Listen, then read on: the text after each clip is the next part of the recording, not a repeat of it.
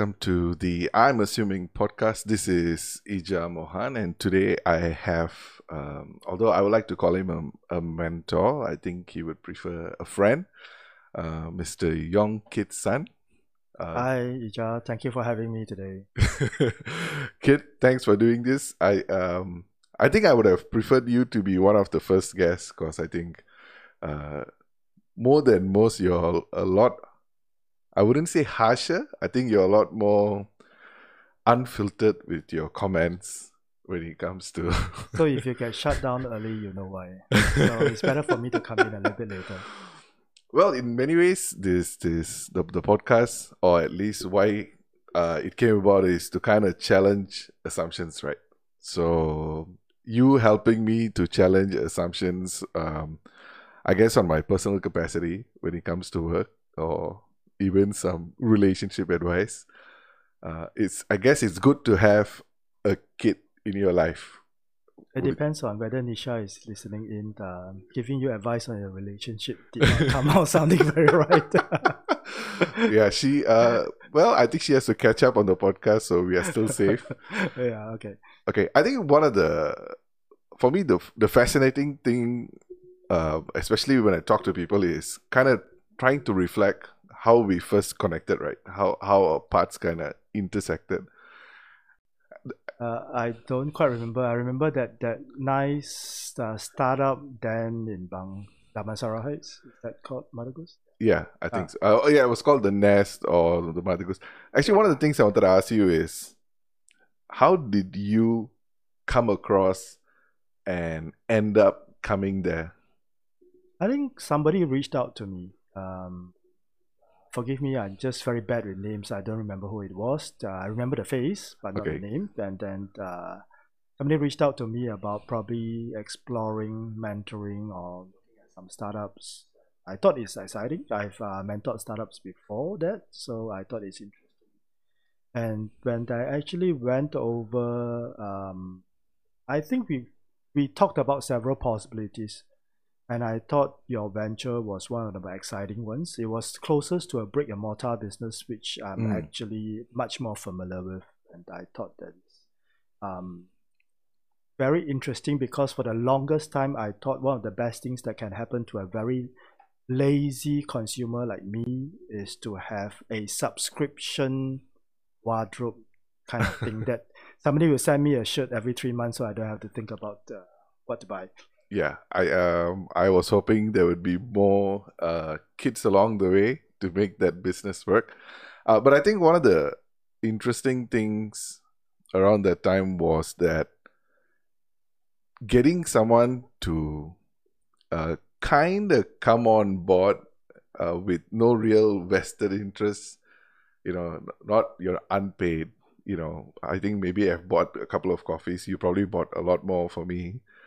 And just as an well-wisher, advisor, or commentator is, I think, very important, especially if you're talking about somebody starting up a business or any kind of new venture. That's what you were thinking. I was thinking that being part of that interesting venture early on would actually give me big returns when the venture makes it big, right? So yeah. So I think that I would love to have that conversation. There was a motive there. But you have also dabbled with entrepreneurship yourself, right? Yes. I was involved in quite a number of startups, mostly beginning in the 90s in PCs, networks, streaming business, e-learning. So, and how did you get into that? What were you doing before and what kind of led you into? Oh, way earlier. I think when I finished school, I got a gig, so-called assembling PCs. And we made some money actually assembling PCs from scratch and selling them. Of course, this is late 80s, early 90s, and our idols then were quite different. Our idols then were like people like Michael Dell, who made a lot of money, become the youngest billionaire and all that. So we thought, hey, maybe making PCs is the right thing to do. And we actually made some money. and lost our shit because I think our first venture made a lot of money, and then we had a big shipment in the Middle East, and then the Gulf War started. We never saw our shipment apparently. So the ship sunk, or pirates took your loot, or if I'm writing my memoir, I would like to think that, hey, there's some interesting stories like this behind. I heard from the insurance company more like, okay, I'll talk about insurance in a while, but then I heard what happened is that the captain practically just repainted the ship, changed the name, and stole all the goods. So it was a lot more less exciting. Wow. Yeah. And being a little bit of a cowboys ourselves, then I think we weren't insured to the full. We were probably insured like 20% of the total worth, so we literally lost our shit. Was that the first shipment going out for you guys, or you've done it before? That was like probably 18 months after we made some money from our big first shipment. So we were actually making some money, and we were going pretty well. And then that was actually the biggest bet at that time. We actually put in a lot of our personal investments. Wow. And if you don't mind me asking, how did you get around to your first shipment overseas? How does someone in Malaysia assembling PCs here export? It was pretty easy back then. Easy in two ways. Number one, there was no social media, no internet. No internet. So this was This is like 1990. Yeah. Okay. Yeah.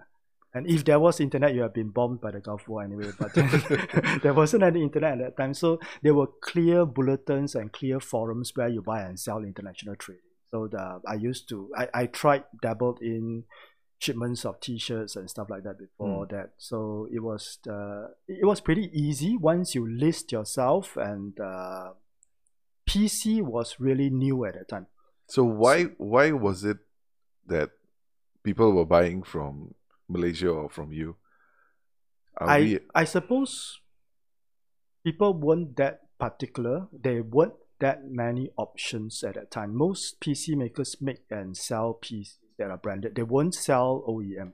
Okay. So the biggest OEM makers at that time are actually, other than the Taiwanese, are actually the Singaporeans. I mean, small setups, mom and pop shops that actually sells 200, 300 PCs at the same time. Wow. So these are basically... So those are considered small mom and pop operations, selling like in batches of like 200-300 pieces. Seems like mid-size now, no? Well, it takes, I remember it takes a crew of 4 people with an electric screwdriver to be able to put together like 40 PCs in a night. And this is not a day job. This is like you go in 9 o'clock and then you get out of there by 3 o'clock in the morning. You can assemble 40. So 200 PCs is like 3 persons of a job or a 4 nights thing. So yeah, it's a gig.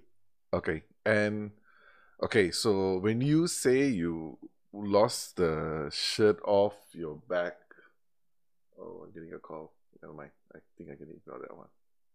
So when you say you lost the shirt off your back, right? What does that mean in the sense that where did that leave you all?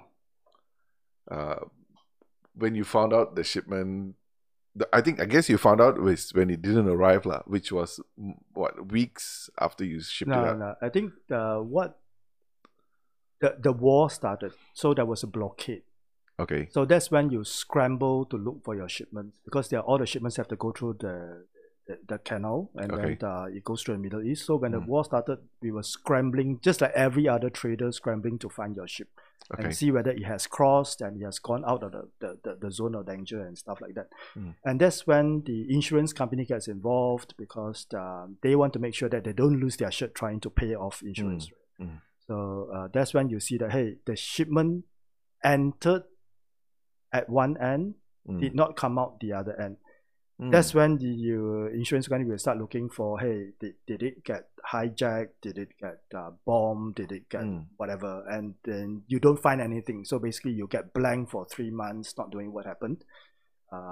until possibly somebody tipped off somebody that a certain ship has entered a certain port somewhere that looks like this particular ship because they couldn't find background information. Everything was manual then, remember, this is not internet where you can check things. So, so this kind of news takes days and weeks before you receive them, and very little things you can do about it in terms of verifying stuff.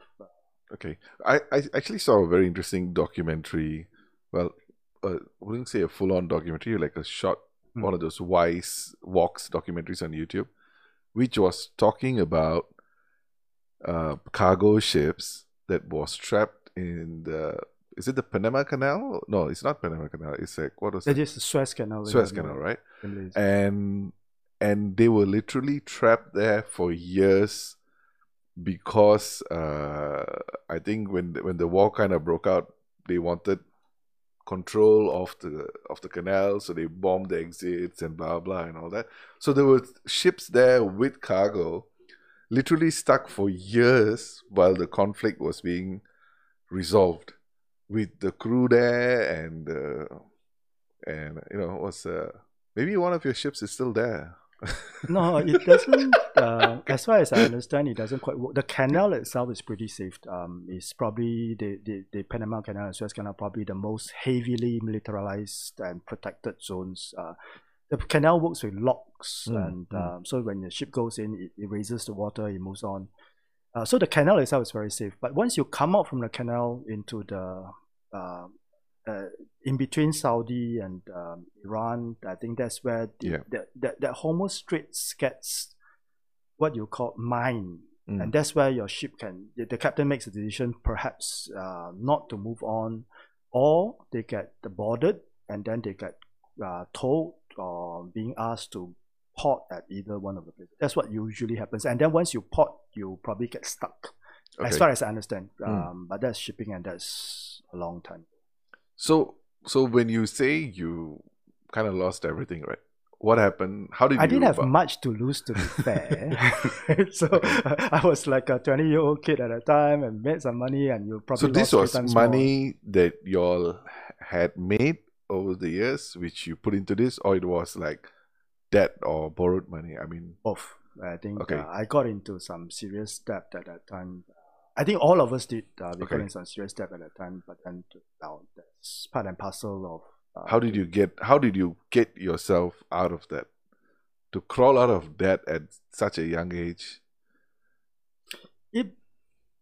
In hindsight, there was not so much anxiety. So I suppose that if I lose my job today, I'll probably be a lot more nervous than back then. I don't know. So I think in hindsight is, I mean, the worst case, you declare bankruptcy. There's nothing much people can do about it. I mean, I think you feel bad about it, but it's not the end of the world. Okay. Right. And we had a few ventures on at that time. So it wasn't, I had a day job at that time. So it wasn't that bad in terms of the impact when you are young. And you're just thinking this one of three things, it fails. So we had a financial backer. So and the relationship, the financial backer, fortunately for us at that point of time, was good enough that he's saying that, okay, that shit happens, and then we just have to see how we can get this back. Okay. And fortunately for us, our financial backer, or rather our financier at that point of time, was reasonably well off, and he was able to let us pay it off over a long period. Okay. Oh, okay. So that was nice of him. It is, and I think he remains somebody that a huge amount of respect for, very successful, and he always acted like a bit of a mentor to some of us. Not, would you say that, because even in my current, I wouldn't say extensive, what minimum experience I've had with entrepreneurship and all that, there has been investors and well-wishers who come in as like angel investors who come in, who are actually shrewd businessmen, but also extremely forgiving and understanding at some point.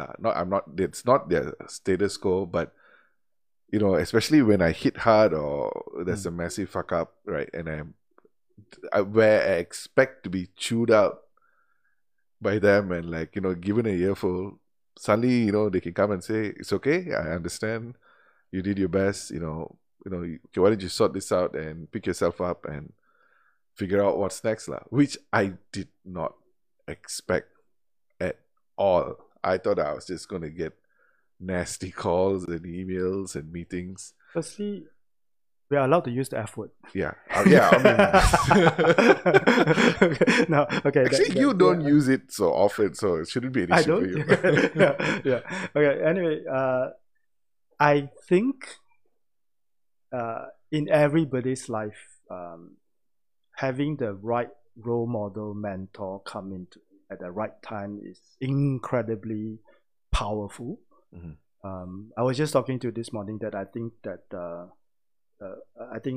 life can be best described at best is opportunistic. Generally is random, and at worst is just tragic.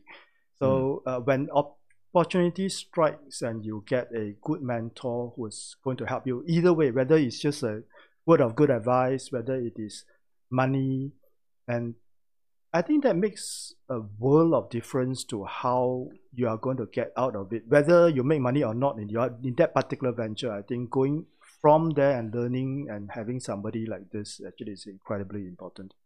And I don't think that is how seed funding and venture funding or even private equity funding is made out to be in this day and age. Okay. Right. So in those days, there's no such thing as venture funding. So if somebody thinks that, hey, Ija, you're great, I'm going to fund or I'm going to invest, it's either I'm going to take 80% and you take 20%, or you work for me, or it's going to be, hey, Ija, take this money and see what you can do about it, right? So so I suppose if you go about the latter type of people, they are probably going to be exactly like you said. I mean, they do it as a form of encouragement and support.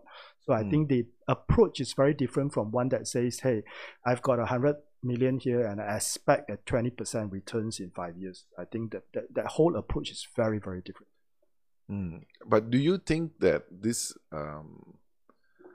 let's say the style of investor, is it more common for them?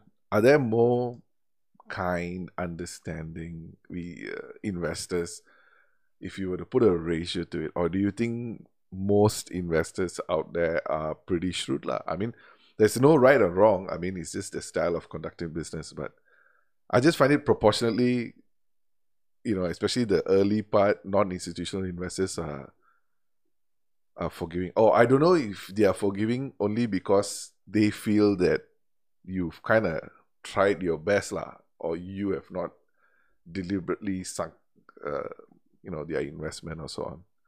I think... I mean, sunk, I don't mean a pun on the ship or anything like that. I think it comes down to several things. Number one is how painful it is for the investor. Right, if your entire net worth is 20 million and you sunk 18 million to this, I think that person will come after you with whatever avenues they have. Secondly is whether that person, how much trust that person has in the management team. So for example, if I imagine I invested in WeWork, I really don't think I'll be happy about it. Okay. Right, so and I'm definitely not happy if he walks away with $2 billion. So I would probably chase after it.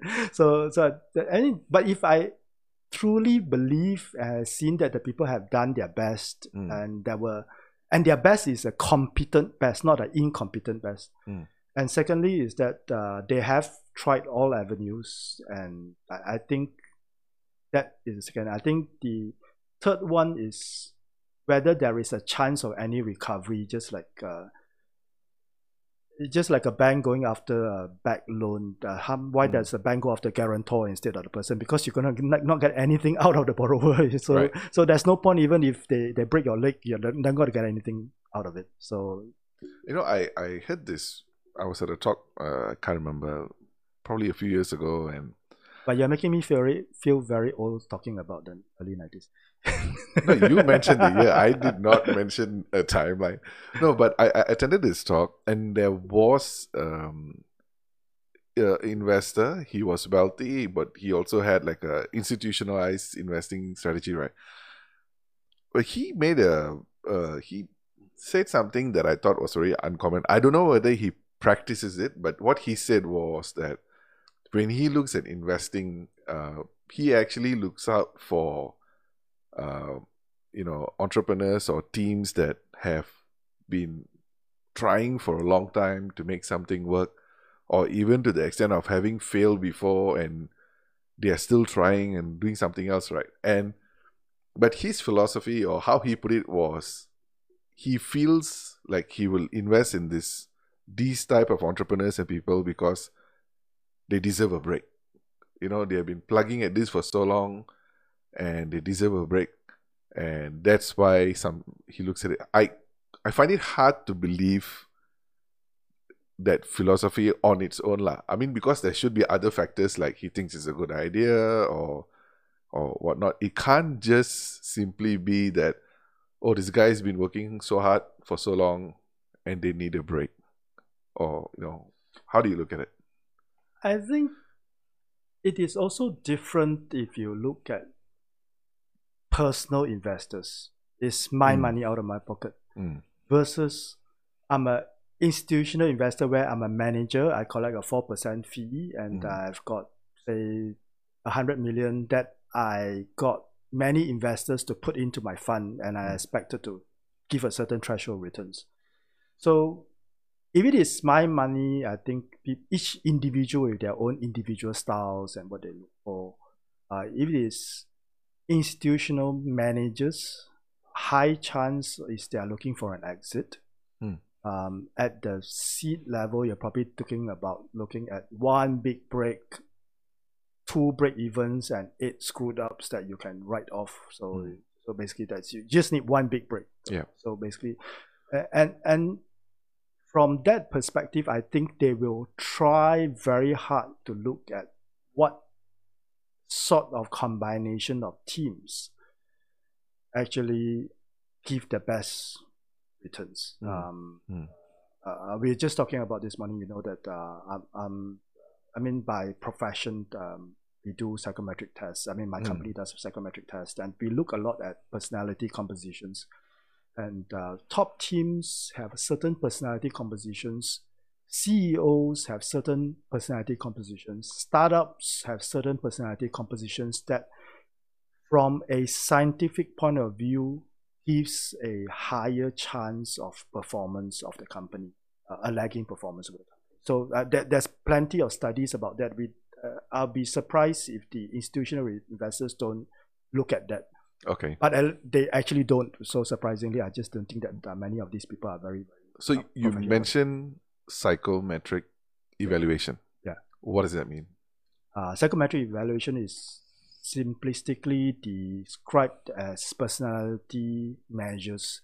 It's a science in management psychology that looks at organizational psychology factors, including cognitive abilities, personality, and the entire study of what makes companies and people behave in a certain way in the organizational. Okay, so I think my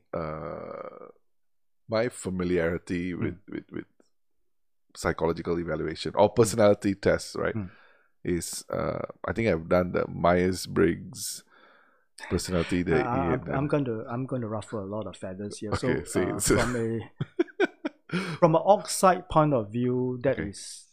Sorry, what do you say? From organizational psychologist point of view, that is a bit of a toy. Okay.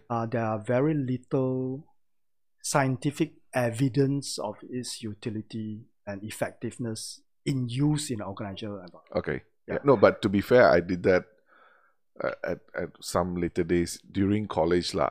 Yeah. So, but the talk was about preparedness for work, and that's where I get a bit concerned. Is that practitioners, I'm quite sure they try to do this to the best of their knowledge and abilities. However, I think that the science is out there, and a simple Google Scholar search would tell you what is the validity of a test, what is the reliability, what you can use it for, and you will find that the literature is pretty clear that it has to be, or most things will end up in a 5-factor model for validity in terms of how it works in an organization, at least. Okay. So, firstly, personality should not be a type. Okay. You can't be extroverted or introverted. for example. It's You a are scale. you are more extroverted than me, I'm less introverted than somebody else, and so Okay. forth. So it's always a scale, it's never a type. Mm. And secondly, it needs to be normalized against the population. That means to say that, yes, I'm probably a 80th percentile if you put me against a population of graduates, but probably I'm a 70th percentile if you put me against a population of senior managers in a certain dimension of the personality. Okay. So in terms of, it's quite fascinating because I always tell myself it can't be as simple as doing a questionnaire like Myers-Briggs, right? Like a simple, without It can be. So it can be as simple, and there are really good scientifically validated tests that can be very short. And you think people can't game it? Like, if going in, if a company wants to hire me or a headhunter is looking at me and he's giving me a test, would people be able to look at it and kind of try and game it so it looks favorable? You can try.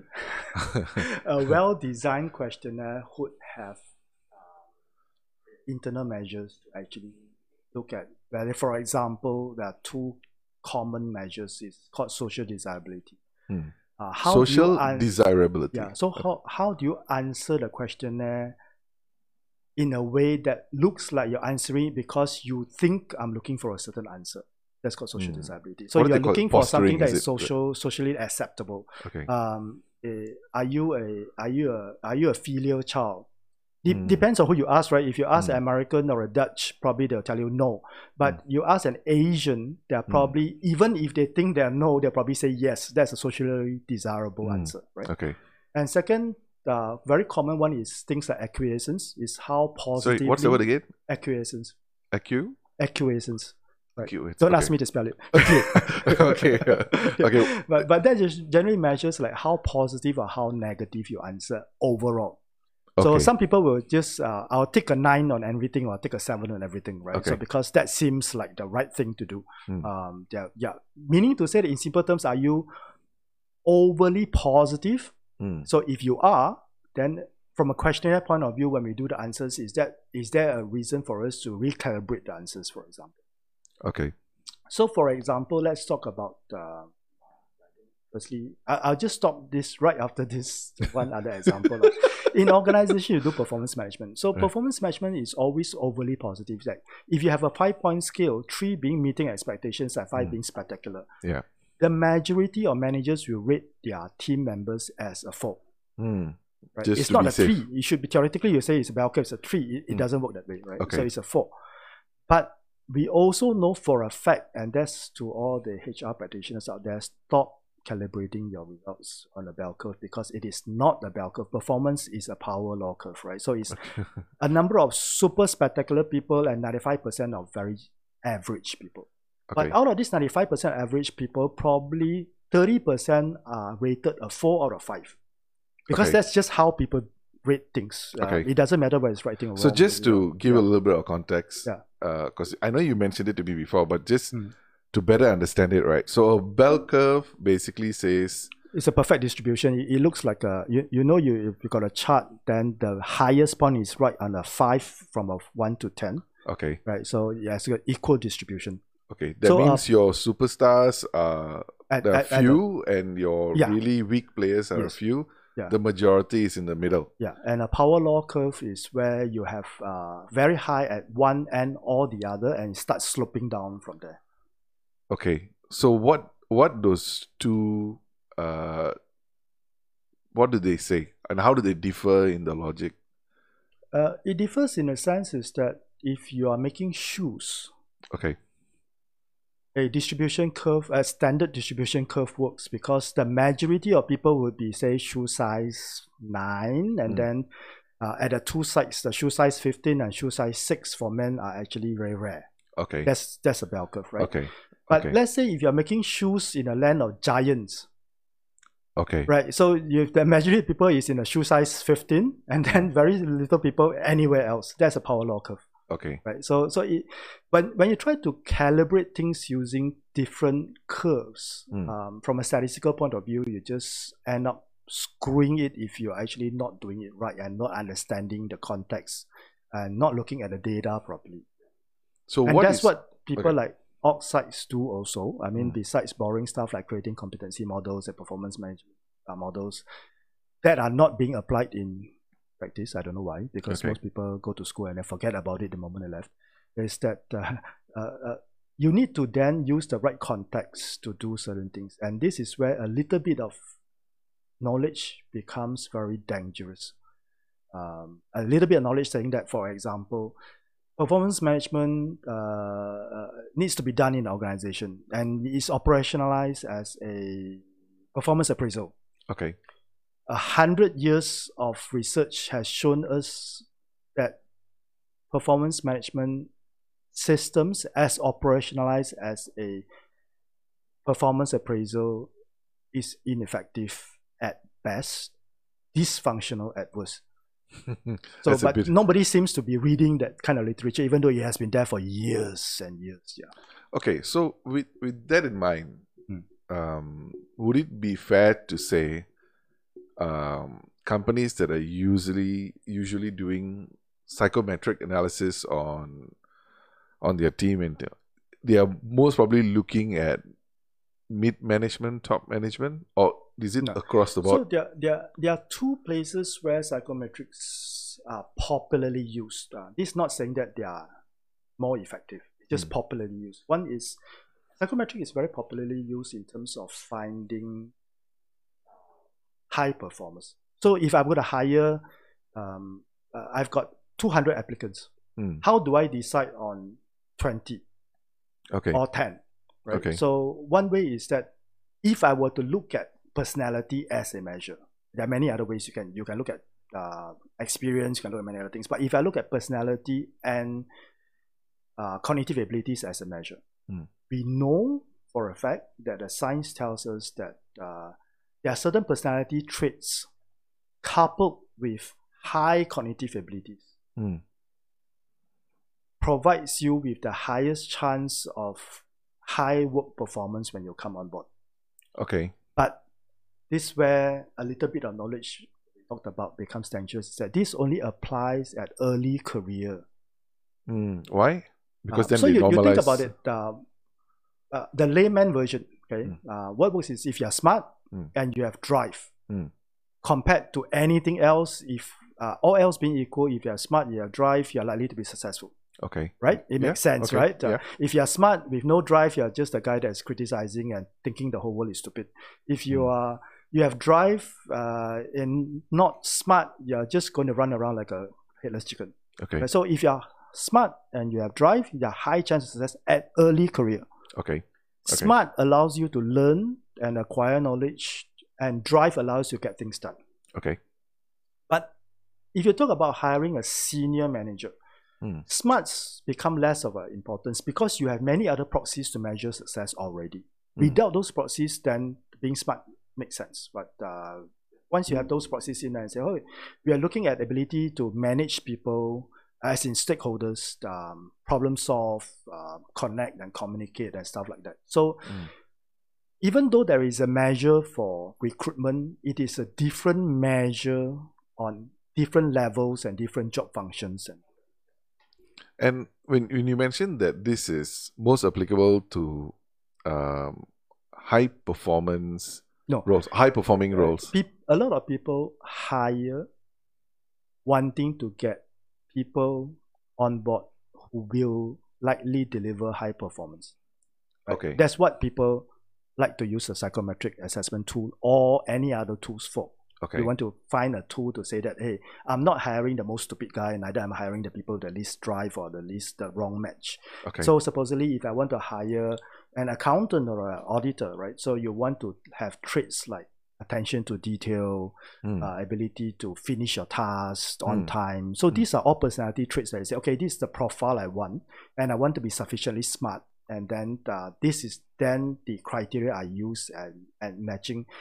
It is again not so much a threshold. Say if you're below this, I don't hire. But out of these 100 people, these 20 tends to demonstrate more than the other 80, and therefore I want to talk to these 20. I think the question that that I'm wondering is, does that mean that this would apply to anyone and everyone, or only roles where there's a performance aspect to it lah? There is this will apply to anyone and everyone and all roles, just that different roles will require a different profile.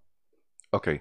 Right. Okay. So I mean, back to example, if you're hiring an accountant or an auditor, you want the ability to look into details and all that. If you're hiring customer service people, you want the ability to engage, empathize, and communicate and problem solve. Right. So it applies to everyone, just that you're looking for different things in different people. So talking about what organizations are looking for in candidates, right? And I think that there seems to be a lot of discussion on both sides of the table when it comes to hiring. I think I've even had this conversation a couple of times in the past podcasts and all that. With relation with, there's a general, I will call it an assumption and stereotype in the job market now, where they're saying the people or the graduates coming into the job market now are millennials, right? Yeah, what? Sorry? Millennials. Millennials. Okay. Yeah, I'm technically a millennial, so it's a very broad I'm concept. a millennial too, just that it's a wrong different millennium.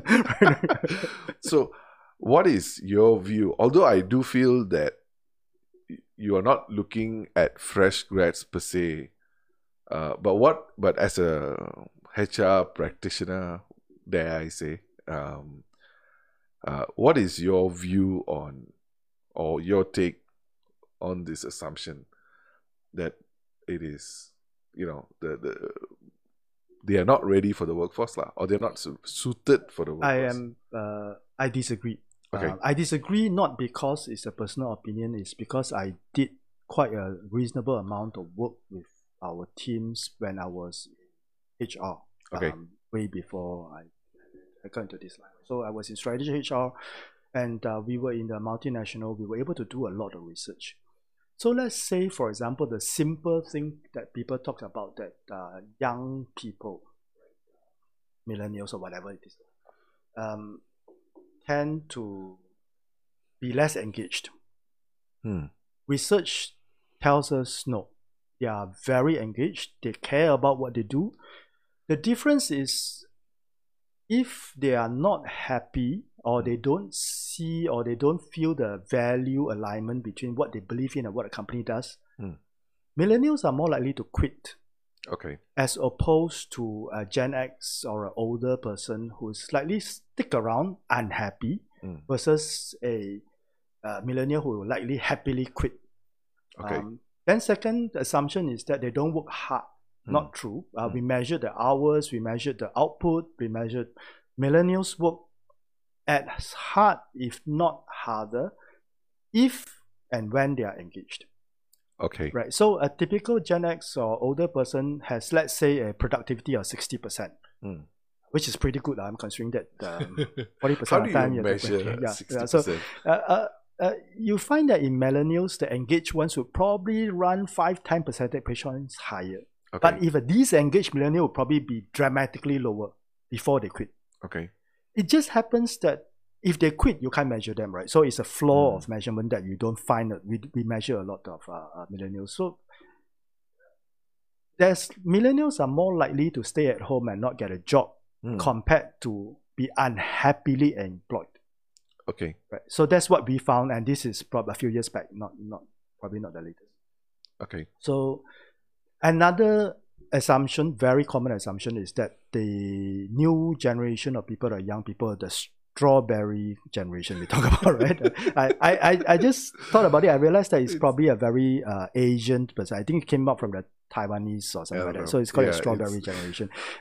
Fragile young people who's got a lot of pride, gets hurt, cries, and go home and cry with the mom, kind of. Okay. So that kind of thing. I think I was wondering what why the analogy to strawberries? Yeah, because and it's, then it's if almost it's too hot, the strawberry dies. If it's too cold, the strawberry dies. Yeah, and Too much yeah, insects, the strawberry dies. yeah, and even in the perfect temperature, it could still. Yeah. Okay. So there's an assumption that young people are not resilient. I think the verdict is out.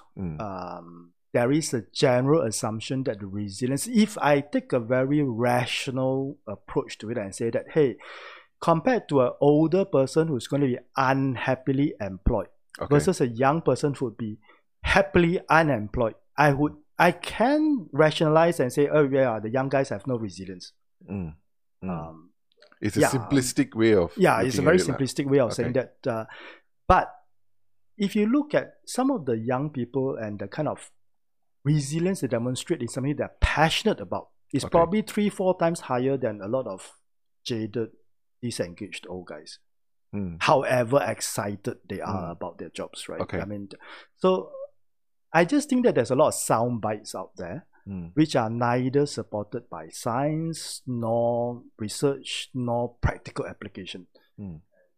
My take has always been that either you go back to what people has looked at in terms of research and journals on what things are, or you can conduct your internal research if you're a big company. And I work with a lot of large clients who actually do a lot of internal research, and I think they are fabulous research, right? I mean, I think that so a lot of these sound bites probably is just what it is, sound bites with ultimately we don't have a choice, right? Because if you don't bring in new people, if you are not planning to bring in new people into the organization or accommodate the next generation of employees or team members, then your organization also cannot survive.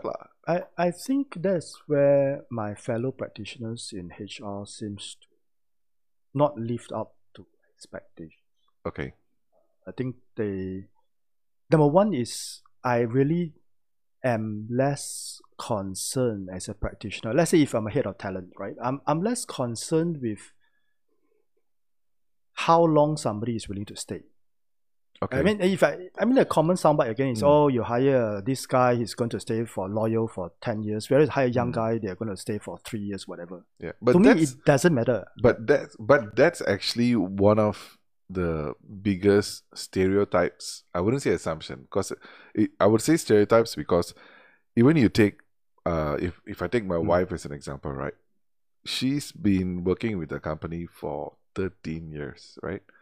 And she's been doing very well. I would consider her successful, even if she might not admit it. But that story of working for organization for 13 years and climbing the corporate ladder is not a very common story for, not just fresh grads. If I'm talking about even my own age bracket, for people in their 30s, usually that's not very common. Usually it is acceptable.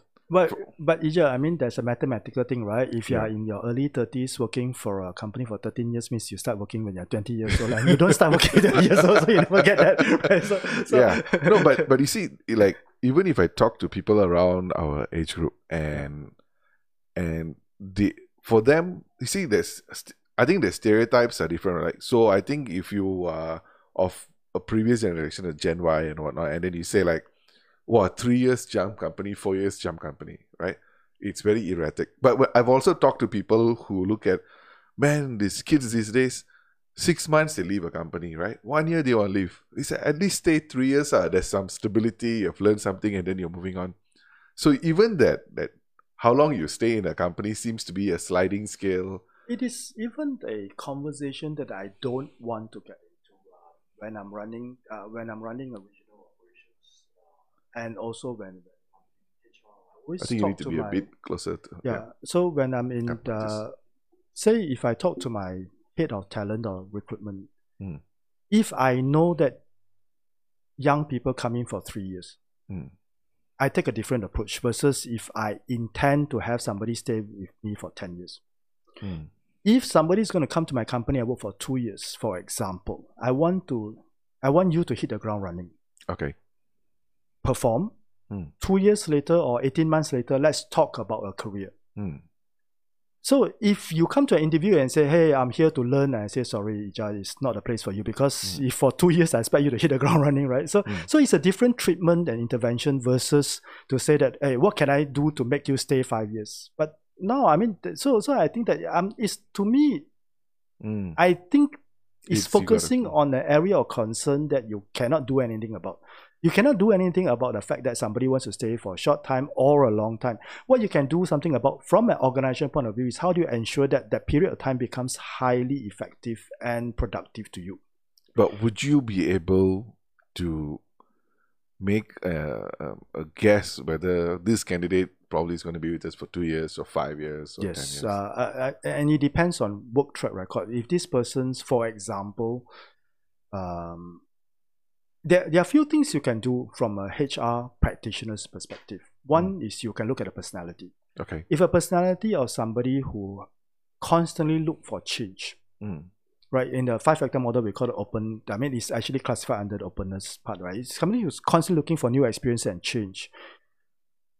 What we are then saying is, hey, this person is not someone necessarily looking for a new job every 2 years. This is somebody who's looking for a new experience every 18 months and 2 years.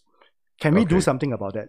Can we give them a project? Can we give them a promotion? Can we get them excited about staying with us more than trying to do a grind or the same thing day in, day out for a year, 3 year, 4, he will leave or she will leave. Okay. Right? So that's number one. And I think from the other perspective is looking at previous work tenures. Why did somebody move from job to job, and not just moving from job to job in very different capacity? I'm a marketing consultant here. I become UI expert next for 6 months. Then I become something else. It could mean several things. We don't know. But that's why during the selection process, we need to test, right? So, I mean, it could mean that the person does not know what they want. Okay. Therefore, the person can still leave if he or she comes into the company and still do not find what they want in 2 years' time, right? So there's nothing much you can do about it. They are on this journey of discovery. Right. So and the other possibility is that they are just so bad at things that they can't survive after 6 months, right? So that's also other thing. So there are other ways of testing and validating to ensure that why do they do that, and these are just two of the possible many different scenarios you can use to look at whether somebody's going to come into stay. Okay. So I guess one of the I think most people will agree to this in the essence that if you ask an employer on why an employee is not performing, most probably employer will blame employee, not a good fit, and it's usually flaws that the employee needs to fix. But if you were to talk to an employee, usually they'll give you a list of whether it's the employer or office culture, work culture, right? So it always seems like each party is pushing the blame to the other party. Like I've also worked with a friend who, Slim, who, I don't know whether you have met Slim. I don't think you've met Slim. Is he Slim? His name is actually Muslim, which is I would say a nice traditional name, but he's too cool lah. So I guess he gets short to Slim. But yeah, he is Slim. Now that I think about it, he's kind of slim. No, but so he's a HR practitioner, and talking to him for me, especially when I was asking him advice regarding some of my employees and all, is very frustrating because he would always frame it as your fault, in the sense that as you're an employer, if you're hiring this person, you will have to do more, figure out how to motivate this person, get them to be effective in the team. And so even in certain cases where I am biased, so in my biased opinion, I would say, oh, it's blatantly a bad employee, right? For example, he would still go back. I wouldn't even want to go into that conversation, because I think that the simple answer is both of them are correct. Okay. Right. So there are instances where it's employees' fault. There are instances where they're employers' fault. Most of the time, it's both their fault, right? Yeah. And It's a degree. it is an analogy. Is you asking me if people divorce, couples divorce, is it likely the husband's fault or the wife's fault? I think both of them have fault. So maybe the in-laws are involved as well. So I don't know. No, but So, actually, I'm asking not to point fingers. I'm actually asking to kind of understand how to broker some kind of understanding. no, So if I you're think supposed to the move purpose forward is not as even that. I think the first step is to assess what is happening. And again, there are plenty of tools in the space. You can run an engagement survey, you can run focus groups and all that. And these are very simple, cheap ways of finding out. Let's say if you take a simple engagement survey in an organization, which we HR practitioners run a lot. If you run the 22 dimension or a 30 dimension one, you'll find that a lot of people are happy with certain things and not happy with certain things. And different people in the different parts of the organizations are happy and unhappy about the different things. So let's say if I run for a bank, right? So a front counter person may be unhappy with the fact that supervisor pressures me to move on after 10 minutes with any client. Or the fact that the back room is so dangerous and dark, or walking to the office makes me feel scared, right? There are many other reasons, where both internal and external, that causes people to feel disengaged.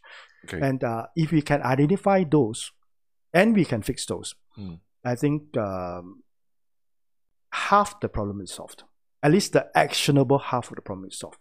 The unactionable half of the problem, which is the fact that, it's a wrong cultural fit, or whether the person didn't want this job, he was forced to come to the work by his mom or whatever it is, those we can't do anything about, right? So, and I am an action-oriented guy, and I always think that let's not spend too much time finding or talking about it in a very intellectual academic way.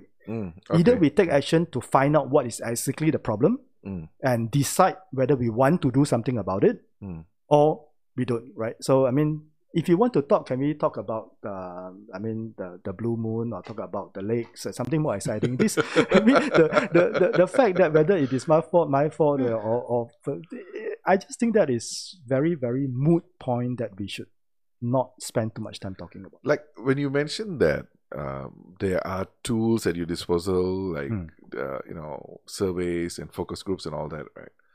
Does that mean that, say, smaller organizations, like just say if you are 10 people in your company, and probably they can't afford services. If you have 10 like people in a company and you don't know why people leave, you probably don't deserve to be the manager, right? So I think so that is very clearly whether it can still be the employee's fault. But the question is, if you have the boss, you have 10 people and you don't know, right, something is wrong with you. And I think that's also where I did some work for some of the startups, and I taught them big startups, right, who is very successful now. And I think that the best thing some of these CEOs and founders, or even if you looked at Google in the early days, is the best thing a leader can do is to know your own limits. I'm great at bringing a company. I have this founding CEO tell me, which I thought was mind-bogglingly humble of him. He ran a company from nothing to 500 million. And at 200 million, he quit. He didn't quit the company. He quit from a CEO and become a CTO. And his rationale to me is, I'm good at the hustling, the ambiguity and all the fun stuff of trying to do things with no track record. I have no reference points, and I can build a company at 200 million. To build a company from 200 million to 500 million requires professional work, right? So basically it's like what he's saying, that I'm good at first aid. I can stop bleeding, but I can't fix a bone. That's when I need the surgeons to come in. I need the proper guys. And I think that's incredibly humble of a leader to say that, hey, yes, most other leaders will tell me, hey, if I can build a company from nothing to 200 million, I can drive it to $2 billion. But that's not necessarily always true. Sometimes it's true, not always. And I think knowing your limits and knowing when to ask for help is probably one of the best things a lot of young people we talked about earlier can learn about. And it is also one of the best things that old people can learn about, right? Is that I'm feeling disengaged about my job. Maybe I need some help. Right?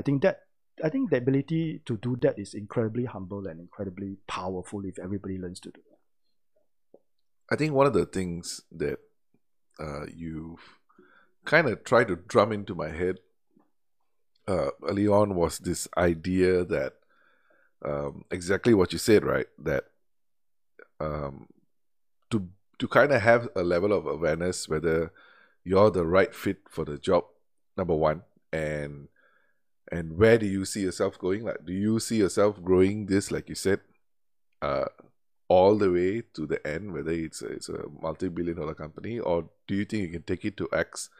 And I must admit, I think the first few times you tried to plant that idea in my head, I didn't quite understand it, because in the sense that my assumption was, hey, this is my company, I'm starting it, and if this grows to 100 million or a billion, it's my company. I'll probably be CEO for life, or It took a while for me to kind of grasp the concept that, what took you from an idea to getting investment to building the product, managing a 20-man team, probably might not be the same skill set that can take you from 20 to 200 people. It might be. You might have the capacity, but at the same time, don't make an assumption that naturally you can do it lah. Because I think some of us are just predispositioned to starting things and not finishing it, right? So that is also a very common psychology trait. There's a lot of us are good at starting things. A lot of us are very good at process improvements, while others are very good at continuing things. And a lot of entrepreneurs by nature has a lot of curiosity. A lot of entrepreneurs by nature is good at starting things and doing 3-4 things at the same time, right? If you are not somebody who enjoys the processes and the day-to-day management, the grind of facing daily problems and solving daily stuff, you will come to a point where either your company becomes very dysfunctional. Every day is this firefighting thing that nobody knows what you're doing. So, for example, one of the there are many traits of a leader that people are willing to follow. But one of the most effective traits of an effective leader is predictability. It's not whether you're charming or whatever. It's predictable. I remember you saying that. You think about it. If I know where my leader is going, I know what he or she is likely to do in this or these situations, I'm able to then work with him, preempt him or her, and then and do what is necessary. But if today my leader does this facing the same problem versus tomorrow and the day after, all I do is sit there and wait for him to start, right? So that becomes very difficult. That's very common for strong leaders who are very, very intuitive, who did not manage to learn to put in proper playbooks or things that people can predict what to do. Is that what they call having a culture of personality, where yes and no. I mean, it's a culture of personality if the personality is effective. It's a culture of headless chicken if the personality is ineffective, right?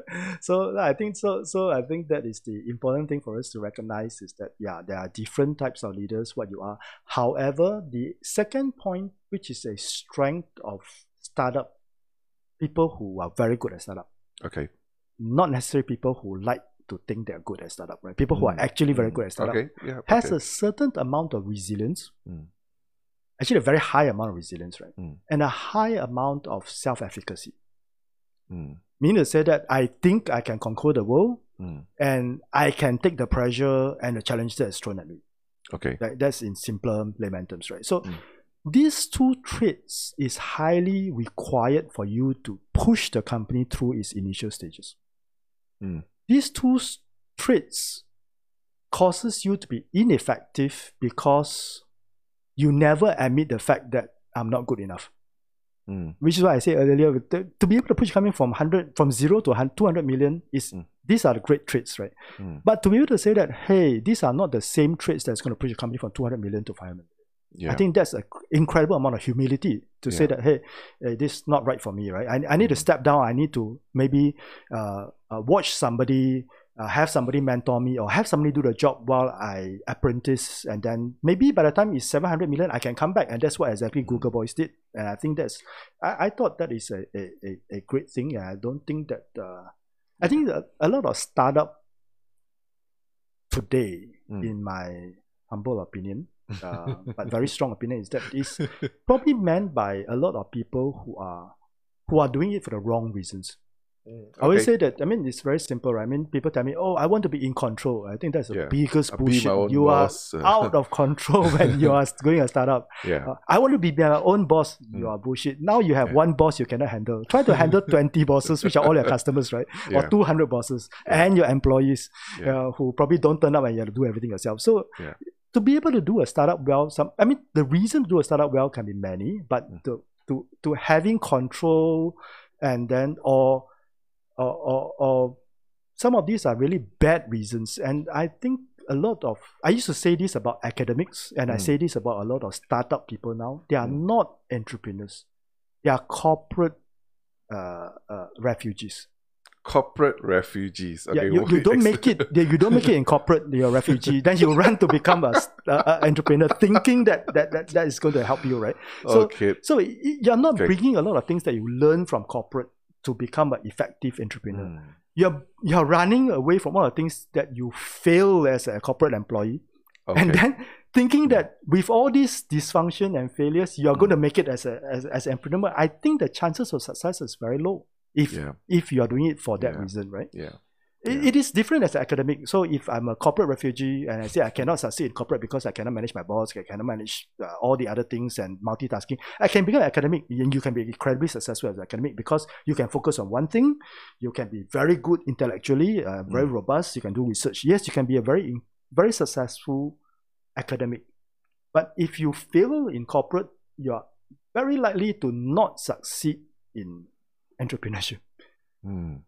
Actually, that's a very interesting observation. It's the first time I'm hearing corporate refugee. Did you coin that? I like to think so. Okay. No, in the sense that I've, if I can call it a philosophy, I think one of the things that I keep reminding myself is to never run away for something, but rather run towards something, right? In the sense that the end result might be the same, right? I want to, started a business selling T-shirts, right? As opposed to, I don't want to work in this office for my boss, and I want to get out of my office, so whatever, I'll sell T-shirts, right? At the end, you're still selling T-shirts. I mean, you're ending up selling T-shirts, but the motivation behind is vastly different. One is, I don't want to answer to my boss, so I'm just going to be my own boss, versus, you know what, I think I can do this. I have this idea. I want to sell this product. I want to sell this T-shirt, right? And I think that kind of applies to almost all facets of our life, in terms of try not to run away from something and run towards something. Yes, and I just want to add one more on top of that is, however, people are different. So it's what energizes you. So certain people get energized running towards something. Certain people will never make that move until they feel immense amount of pain.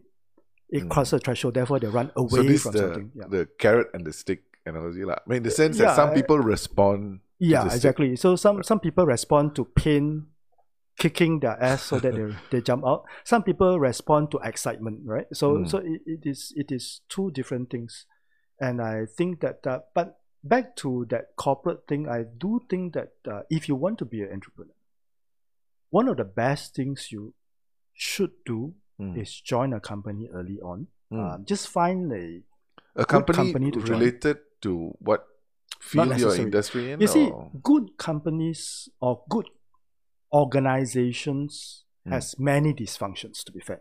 But it teaches a person several disciplines that is important. Number one, it teaches you to manage your communication. Right. So you think about a corporate, I want to do something, I need to do a presentation to my boss and do a presentation to the board and all those investment committee or whatever it is, right? So these things teaches you how to effectively communicate, articulate your ideas. If you cannot do that in a friendly environment called a company, you probably suffer more trying to articulate unfriendly investors who's either trying to squeeze you or invalidate you, or trying to convince somebody else, like customers and all that. So I think corporate teaches you several disciplines. Number one is it teaches you the discipline of discipline. I mean, you need to turn up, you need to pull your weight, you need to be able to articulate, you need to be able to deal with people, including unsavory people that you don't like, right? So in corporate, there will be one or two guys that you love, one or two guys that you hate. You need to work with them effectively, regardless of whatever you feel about them. And these are things in a corporate environment that teaches somebody well, that will be extremely handy when you go out to become a startup. And that's when the corporate refugee comes in. So if you cannot manage this and you're trying to run away from such things like this, and then you're likely to suffer in the environment. And in corporate also, it teaches you, it gives you, I have another analogy, right? If you can't make money from somebody else's money, which you are paid for, right? Chances of you making money from your own money, from your own pocket, is actually very low, right? So if somebody pays you a fixed amount of salary every month and give you all the resources of a corporate, and you can't make it work, chances of you being successful with your own money or that is not necessarily very high. No, actually, I've kind of had that conversation before. And so I'll give you two examples of that, right? Okay, now I'll give you one example. We save some time, right?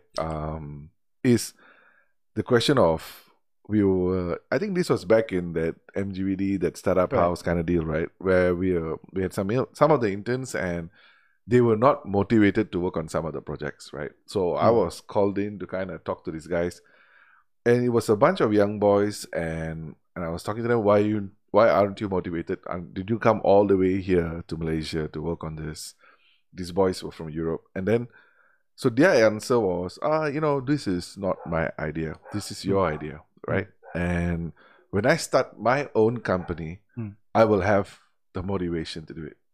But this is not my company, right? And they were just like, that's it. That's what I think. Why should I work when it's not my company, right? And I think the example that I gave them at that point was that, you're talking about playing in the World Cup and scoring the winning goal and winning the World Cup. But before you even get the chance to play at the World Cup, you need to be able to show that you're good. You need to train. You need to show that you're good to even be able to be given that opportunity of, winning the World Cup, so to speak, right? So you're very focused on the end goal, which is, if I'm on the team, I'll score the goal and I'll win the World Cup. But this idea that, are you good enough to be on the team? Do you have the skill sets? Have you acquired the training to be on the team? Basically training So the idea or the concept of you need to train in order to, which is usually we don't apply to corporate or we don't apply to working life. It's a very sports analogy, right? But I think even in entrepreneurship, there is a level of, you can be better trained. I imagine even in my startup, in my merchandising startup, if I had even done a 6-month free unpaid internship with another merchandising company, the amount of learning that I've had in the 6 months, I imagine would have reduced so much of my pain, and I probably would have spent less money and suffered less losses and maybe make new mistakes, but it would have helped me so much in my journey of starting my own company instead of trying to figure out and make all new mistakes on my own, right? I totally agree with you. And there are some dysfunctional interns. Just like there are dysfunctional senior leaders and there are dysfunctional Gen X's, Gen Y's, whatever it is. I think you were unfortunate in meeting more than a fair share of them. So here, let me give you an ending to the story, right? So this bunch of boys, they're from Spain. They were not happy. So although my motivational speech worked for a few weeks, they still were not happy ultimately, and they left. Although they were not working with me, they kind of left the startup hub, right? So these guys, they went back to Spain They started a sunglasses business out of China. We were talking about it here. They were telling me we should start here, blah, blah, blah. We were just talking about it casually. Nothing was done here. They went back. They started the company. They got investors in. And that company is a multi-million euro sunglasses company. And these boys are very successful. Yeah, they could be. So there are outliers. They are always outliers. And I think it's just that, again, now we are talking about the bell curve, right? So basically, you say that the majority of people who needs to be successful needs to have that. What we are saying now is, among the outliers, people who don't show up, don't pull their weight, and expect to make it big when they actually become their own founders. Right. Yeah, there are. It's just probably, instead of 1 in 5, it's probably 1 in 50. Yeah. And I think it's great for them. But then I would be very interested to see what answer they're going to give to their own interns who don't show up, don't pull their weight, and say that, hey, but it's not my business, right? I quit. Yeah. And the second thing, the second thing that I thought that we need to be also very clear is that the definition of success. I think the definition of success in the earlier podcast I think you had with Daniel, I think that was spot on, is that I think the definition of success has become a bit skewed. Getting funding and valuation is not necessarily a definition of success. At least not in business. Yeah. So if your business is not going to be sustainable, it is a Ponzi scheme. Yeah. You're getting a more stupid person to come in and invest. To a point where they say, I can't pull out because my entire shirt and wardrobe is already in your business. I'm going to lose my shirt if I pull out, right? So that is a Ponzi scheme. That is not necessarily. No, I mean, it is scary. Although it didn't happen to me personally, at one point, I was talking to so many VCs and trying to get funding, even from my own company. And suddenly you start hearing, when you're friendly enough and people have had sufficient drinks, you start hearing stories like, VCs kind of trading portfolios. That means if one VC says that, hey, you know what, I want to do the next round for this company, which is good, and the VC is like, okay, but then you must also come in with this company which is not doing so good. So if you want something that, is a good company, and so you see they're kind of horse trading only because for the sake of doing it, right? Like, oh, I have this portfolio. So sometimes some duds on their portfolio is not necessarily good company, but because, look, I've invested, I want my valuation to go up, or at least I don't want my portfolio to look bad. So if you want this tasty, good company, you also need to put a little bit money here. So in a sense, I understand what you're saying, that it's weird that you are raising money for the sake of raising money and for this perception of valuation, but there's not necessarily actual fundamental business that's operational and scalable and hopefully profitable one day, But you can't be so. Sorry, you can't be as what? a business. You cannot be not profitable in the foreseeable future. You have to be profitable. Whether foreseeable future is 10 years or 3 years, I think that's arguable. Yeah, but it has to be profitable, because at some point you're going to run out of investors. Because you're selling hope, right? So basically you're saying that, okay, I'm going to give you a return. And then your valuation goes higher and higher and higher. And to some point, you're going to run out of fools to invest in the MLM, and MLM collapses, or your Ponzi scheme collapses. No, but you see, there are sufficient outlier companies that have made it acceptable, like Instagram and Snapchat, right? Yes, they are outliers. They are literally 1 in a million. But these companies never had no real revenue plan. And even when Snapchat went for listing... I think there's a different, Ija. I think that a company cannot be perpetually non-profitable. These organizations... an investor can. Right? So basically you're saying difference is the founders made a hell lot of money, just like WeWork guy, made a hell lot of money exiting a screwed up that he's going to leave behind for the rest of the investors. But the company as a whole is still going to be I wouldn't necessarily say it's a screw up, because ultimately Facebook wanted the acquire blah blah blah, right? But when they acquired their company itself is still a problem company until they figure out how to monetize it, right? Until they figure out how to monetize it, the valuation is all hope. Basically, then I'm selling an unprofitable company to you, saying that, if you really do this and this and this in 10 years' time, way after I've gone on a Caribbean holiday and forget about all this, no longer my problem, then you're going to be successful, right? Yeah. And when you buy, and there's different reasons people buy that company. Right? No, in this case, is they're buying not because of its business, you're buying it because of some other reason. No, actually, Facebook, eventually had a very profitable, strong ad model. Yes. And they just wanted to inject that ad model into Instagram, lah. And they wanted new users. This is hot.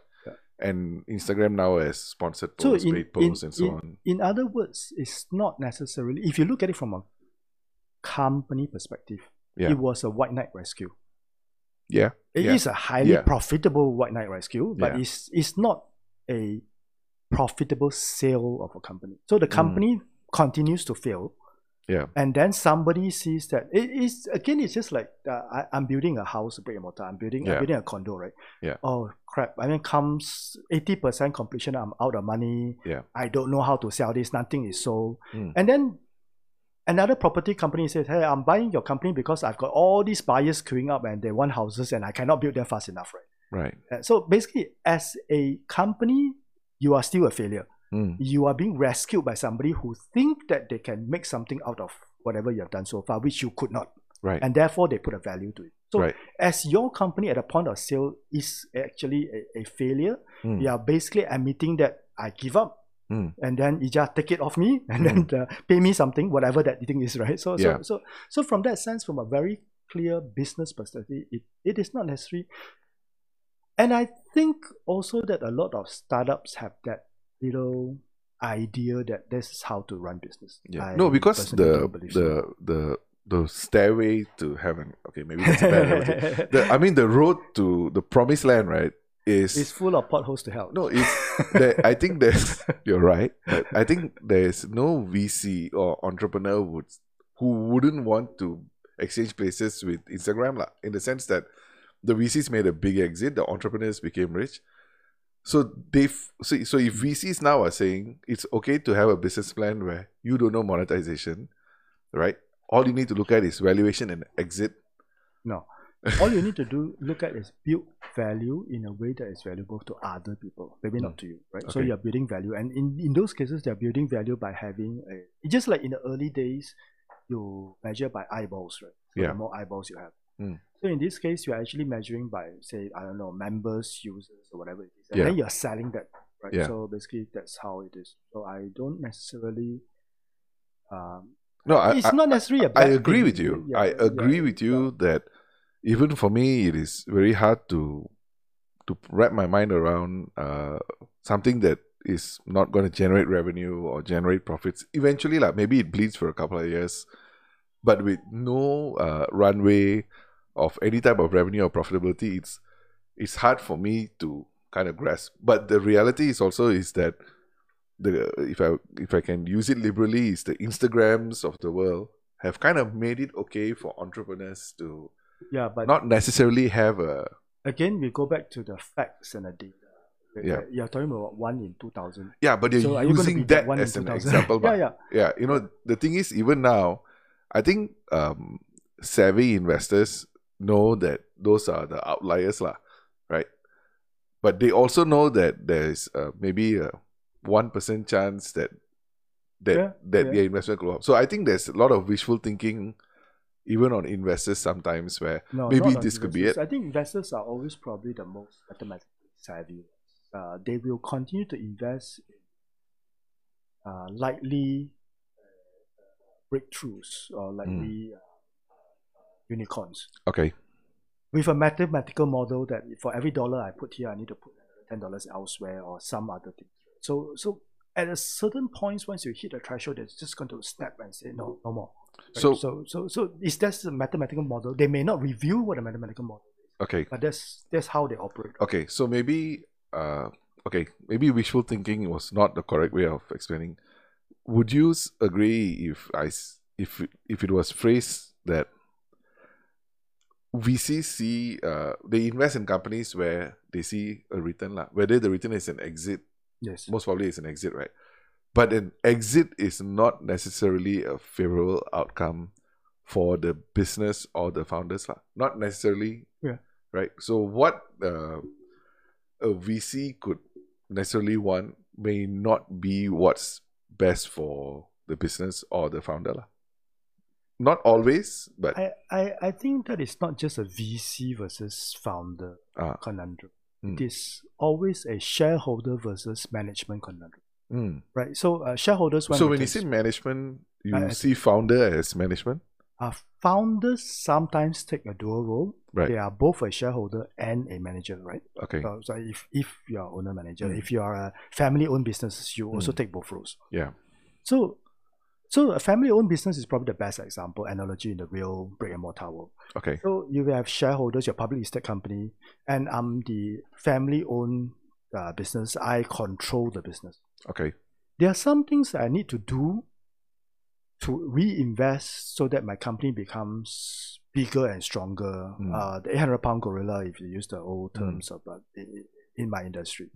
But my shareholder may want a different thing. My shareholder may want bigger returns today, not tomorrow or the day after, right? So, and you can see many public listed companies in this region, especially, they are family owned, that do a lot of irrational decisions that minority watchdogs think that is neither right nor of high integrity. Right. So, and that's where the problem is, right? So, and that's where they have this dilemma between me as a founder, shareholder, and CEO wanting to protect my investments versus me as a CEO wanting to do the best thing for my company. And there's no right or wrong answer, lah. Is there? I think history has always been the fairest judge. I mean, if you don't evolve, don't improve. Yes, if you don't evolve, you don't improve, then... and you don't control the government. Not necessarily. Some people don't evolve and don't improve and still make a lot of money. So, firstly, when you say, if you use history as a lens of judge, you need to have, again, the context of what do you define as success. If you define success as an exit, right, it's a different story from if you define success as a business. Versus if you define success as a... change of phase from a growth phase to a maturity phase. Or you define success as profitability or whatever it is. So I think once you look at history, you look at a lot of some companies, for example, that were celebrated for its sustainability and good practices have begun to fail and unravel in the last few years. General Electric is one of them. I mean, you have Jack Welch and all that. And then you can see the many articles recently about Immelt and gang, what they did over the last few years after Welch and all that. And they did things that were super for the shareholders, horrible for the business. And that's when they begin to suffer. Right? But then, if you again measure it by personal profits, I think for him it's great. It's no longer my problem, right? I exit. I made my money, I exit. It's no longer my problem. It's the next CEO's challenge. It's no longer my problem. So in terms of maybe bringing it back to a fresh grad or someone, okay, let's not say a fresh grad. Fresh grad is somebody who's been working for 5 years, 3 years, right? And, and then they're considering going into, say, entrepreneurship or building a business. What would be your based on your experience, based on what you have read and what you have learned, what should be the things that they look at first and they kind of focus on when embarking on something as risky as entrepreneurship? Or don't do it? No. I strongly encourage people to start a business at least once. Okay. I think for many people it's a very uplifting experience. Okay. Even if you fail. Yeah. I think it's very uplifting. You can tell that my son is back by the amount of noise, okay. which I'm pretty sure the mics are picking up. Okay. Sorry. Okay, please bear with me. That is also a very important part, Ija, you actually point out. So let's step aside and look at the life career of an individual. I think it's, a bit closer. The few points where you're under a lot of pressure as an individual is, of course, your first job. Right. It's important. Many people think getting married We know for a guy and for a lady it's different. For a guy, it's not getting married, it's having your first child. That's what we talk about. I would strongly encourage people not to start a business if you think you're going to have a first child within the first 3-4 years. So having a first child is a life-changing experience for a guy. And then again depends on your age, on your parents' age. If you're Asian, that when your folks get older, there is also big impact on people. I think maybe there's something you can say about this, but I think there's a bigger impact for a woman. And I don't mean emotional impact. I think from a career perspective, women who are seen as single versus married and now with kids has very different career. The data shows us that for a woman, it is getting married. No, I'm in terms of that, causes them to likely make a career change or a career decision. Whereas for a guy, it's your first child. I'm not talking about the action on the employees, but I'm seeing as being perceived in the workforce, right? Or the assumptions or the stereotype. The being a single woman versus married with children. Versus being single and quite old.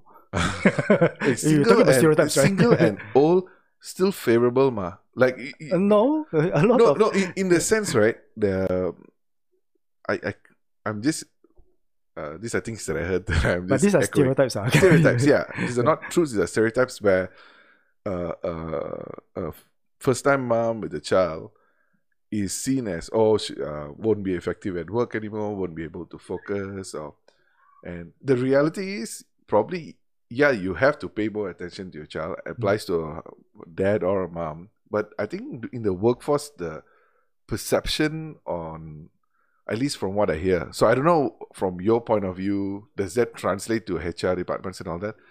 But won't be up for promotion or won't be considered. It's not to say they're not being punished, but there's an assumption, a stereotype that their performance, they won't perform anymore because they're distracted, and so they tend to get passed for promotions and tend to they're not going to put in the hours to climb the corporate ladder. And again, it's a stereotype / assumption.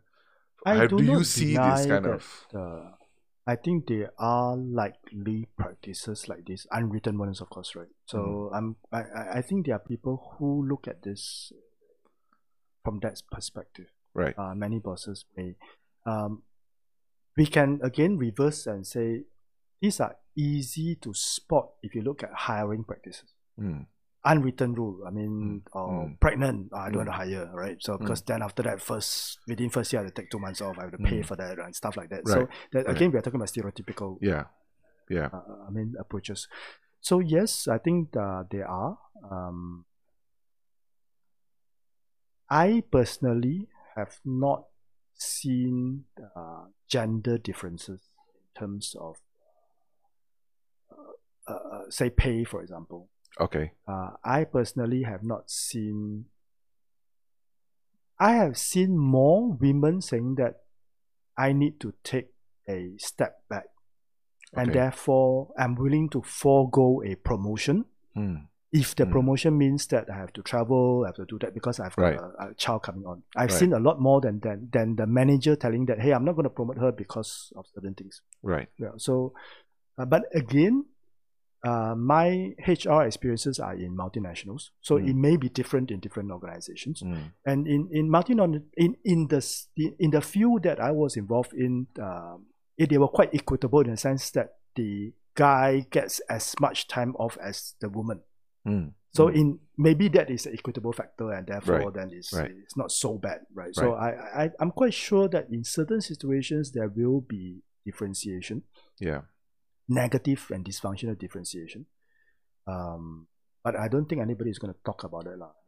Nobody is going to say, hey, I mean, I suppose the challenge is if there's two ways, or I wouldn't say there's many ways to look at it, or at least the two ways that I can consider it from. If I was to think as an employer and think in terms of merits, if person X, regardless man or woman, is putting in X amount of work and giving Y amount of results, right? The output, right? If another employee is not meeting that, right? Is not working as hard, putting in as much hours, whatnot. From a merit point of view, as an employer, I think it's fair to promote the person who has the higher output lah. In that sense, from a no. And in that sense, I would even say that from HR perspective, please don't do that. and it's not because we should be more equitable or less equitable. It's Right. because that you need to be very clear. A promotion is for what?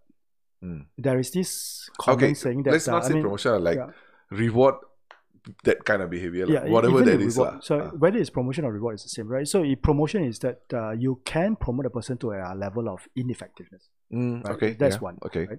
Same thing with rewards, right? I mean, are we rewarding for past performance, or are we rewarding to incentivize future performance? Most of the time, it's a mix, to be fair. Okay. So you need to be very clear. So if I'm rewarding for past performance, in your example, is very clear.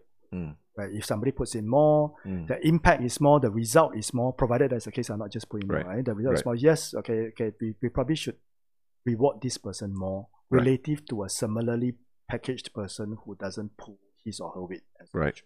Right. From that perspective, yes. But life is never simple in that sense. I mean, the science itself is never simple. The science itself may not lend itself to easy to articulate and convince others, because there are also science data that tells us that differentiated rewards only incentivize future high performance for a period of less than 3 months. In other words, if you and I are both paid $1,000, if you give me a bonus of $500, I'm going to continue to perform at my peak for 3 months, and then I'm going to fall back to the same level as you. So what's the point then to incentivize for future performance? Because you normalize. And So and then my expectation goes up. The next 5 months, 6 months, I expect to get another $500. So in that sense, is that we need to be very clear on what we are rewarding for. And sometimes I think that we are very, very confused about those things. It doesn't matter what you practice, but we can still say that I'm very clear what we're waiting for. But in practice, I'm saying that, hey, I'm just tapping this guy's shoulder for doing a great job. I'm going to give them, regardless of whatever my practice is, right? But I think from the point of reward, we need to be very clear. So is this reward for past, or is this reward to push for future? So if I were to ask you the second approach that I was saying, and it is a very subjective question lah. So it is, I don't expect you to give a hard and fast answer, right? In the sense that if I was looking at it from a humanistic, very philosophical approach, right? To move the human race forward, we need to procreate, right? And whether we like it or not, only one gender can carry the bare children lah. Like men, I think we would suck at it anyway, but we can't. We simply can't, right? But this is necessary to move humanity forward, whether we like it or not, right? So in a very humanistic approach, right, should companies or HR, and I don't know if some already are, right, look at this, and I'm pretty sure even feminists will hate me for saying that, right? But if a woman is bearing child or having a kid, right, where it's necessary for people to, not mandatory, but it's necessary for people to procreate, have kids and whatnot, right? It is not fair to penalize them in any way. Obviously, I think no company will say it's fair to penalize. But is there how do I say? Can there be they get a leg up lah, or they get 2 points in their KPI as a handicap for bearing? No. So hear me out, right?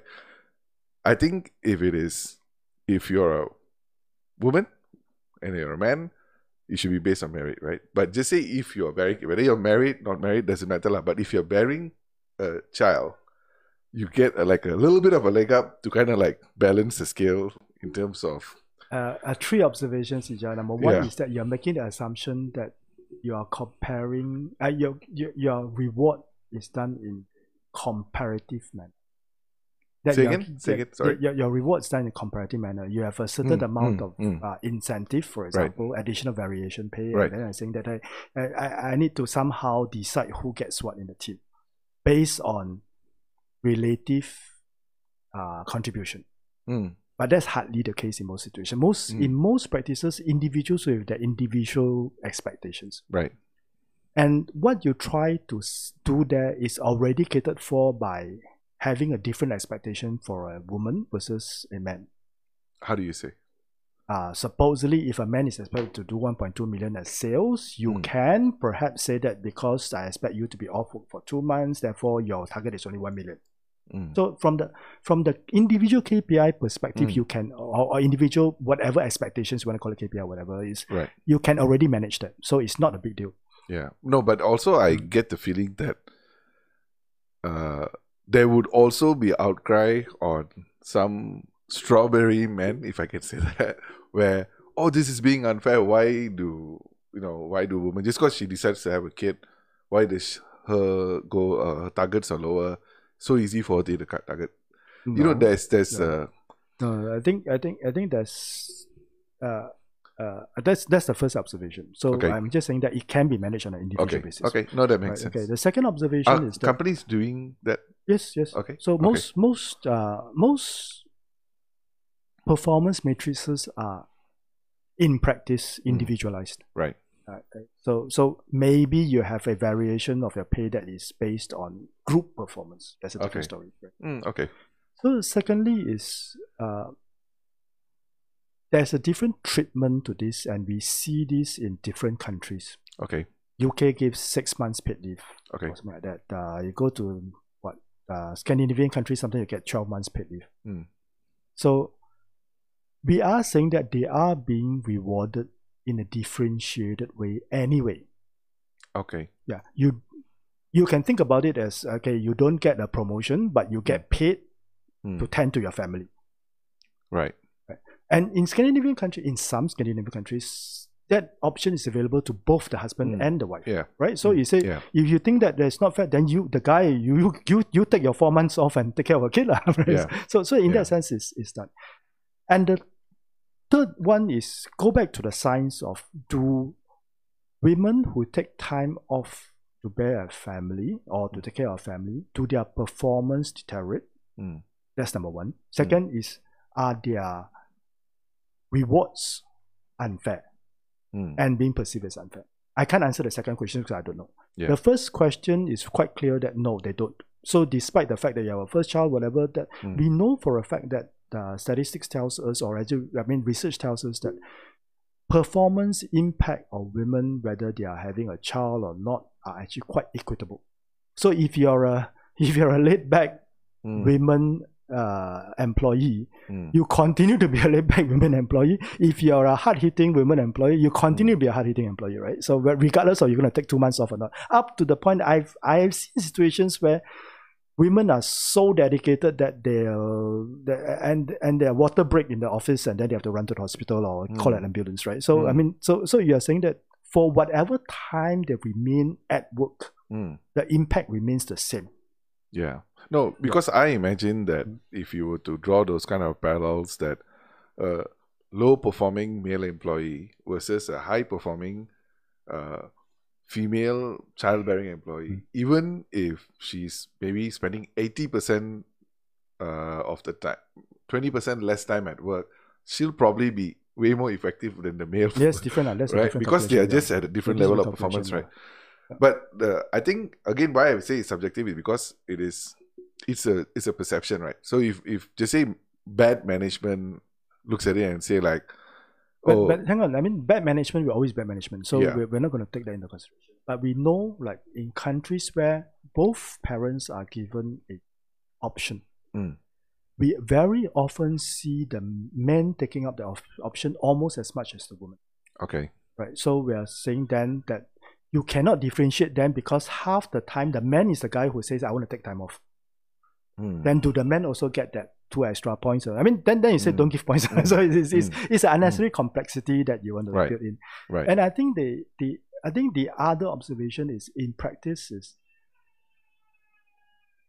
My ex-boss has always told me something that I hold very close to my heart is, so if a system and process can manage everything, it's the day we lose our jobs, both as HR managers, as CEOs or COOs or board members, right? So the question is, the purpose is not to have a system to make all the decisions for us. The purpose is to have a system to offload us from things that we don't need to look at on a daily basis.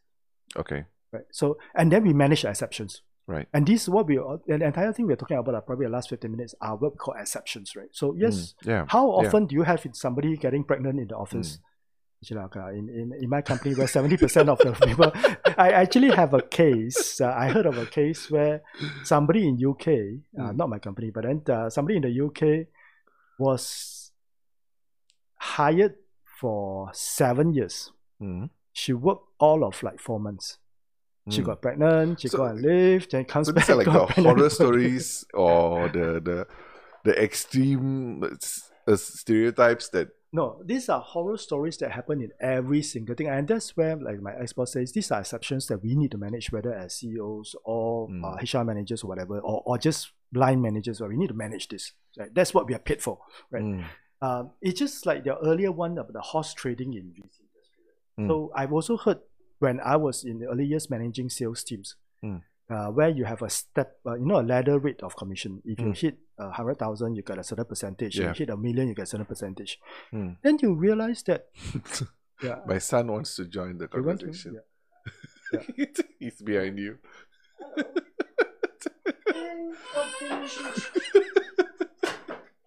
I keep forgetting to lock the room. Come, Kairan. Sorry, I keep forgetting to lock the room. Babe, please help to lock. Sorry. Okay, I'll probably edit that out. No, it's about it. But sorry, you were saying that in sales, in sales, then you realize that your top salespeople kept getting rotated. Because if I'm 70% there and you have 30%, instead of each of us get less, why don't you put all your sales under me and we get more, and then I share with you, right? So humans are some humans are by nature mischievous in that. They want to game the system. Yes, it's the same thing with the guy in the venture fund who has got one screwed up portfolio and then another great one, and I say, okay, to make me look good, you take this and I take this, right? So basically, I think human nature, and I think that's where if you try to have a perfect reward system, whether reward system is money or pay package or whatever it is, whether your industry is venture funds and your business investments, or you're a business leader or whatever it is, if you try to have a system that solves all the problems, I think you're probably more effective if you invest the time looking at things that matters. Very early on in my life, I read a business book, and so bad that I don't remember the name. And I'm so bad with memory. I think it's called the Asher Cycle and something like that. The business book is not bad. No, the business book is great. Yeah. So it's very memorable. Is that you always look at everything you do and you put it into 4 columns, right? The things that you have to do because you have to do, because it's compliance, you have to file your bloody taxes. I mean, it doesn't help your business at all. Okay.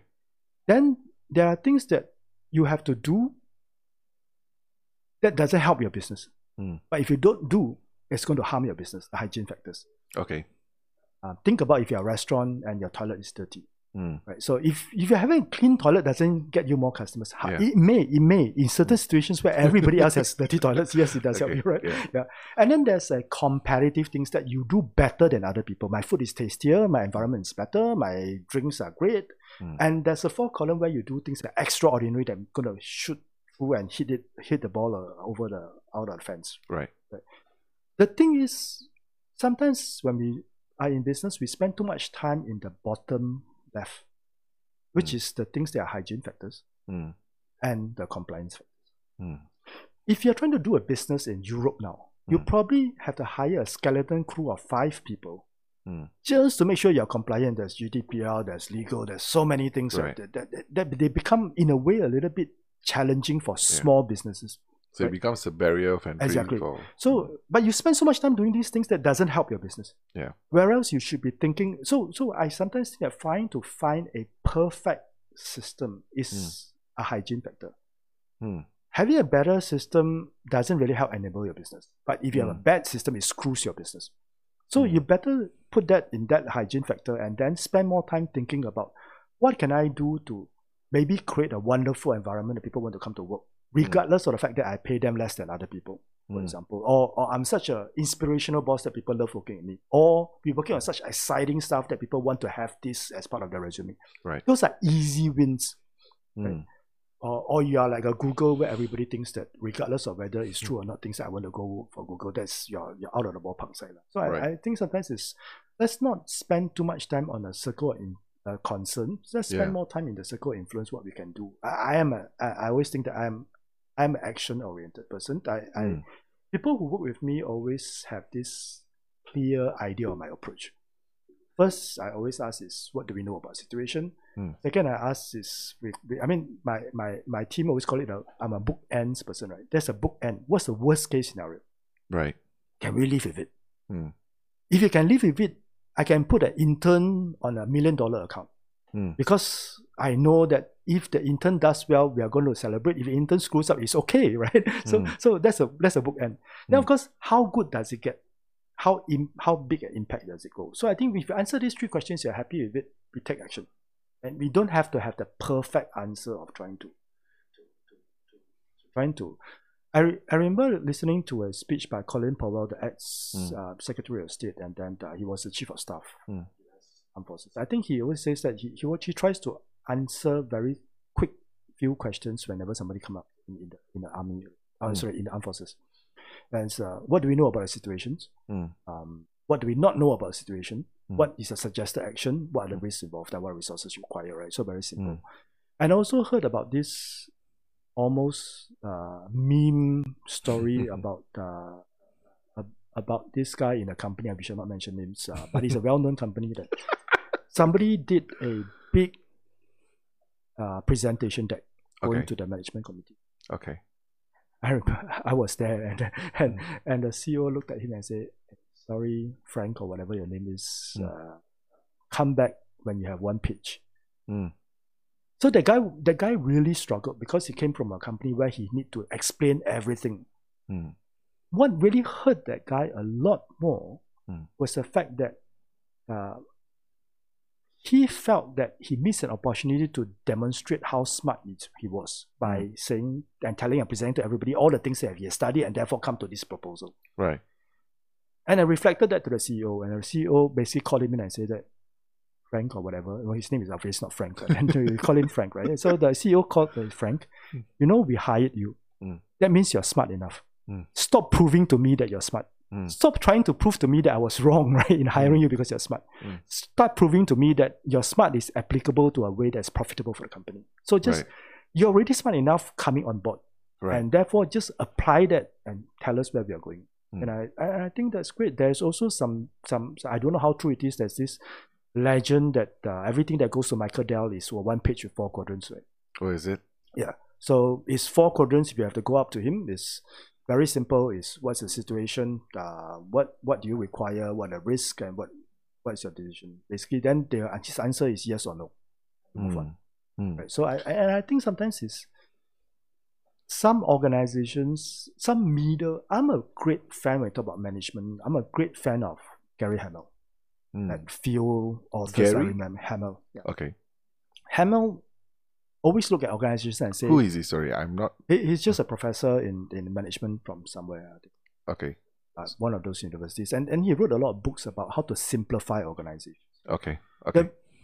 His management is because you have middle managers because the company has spread too wide. You need somebody to watch over somebody.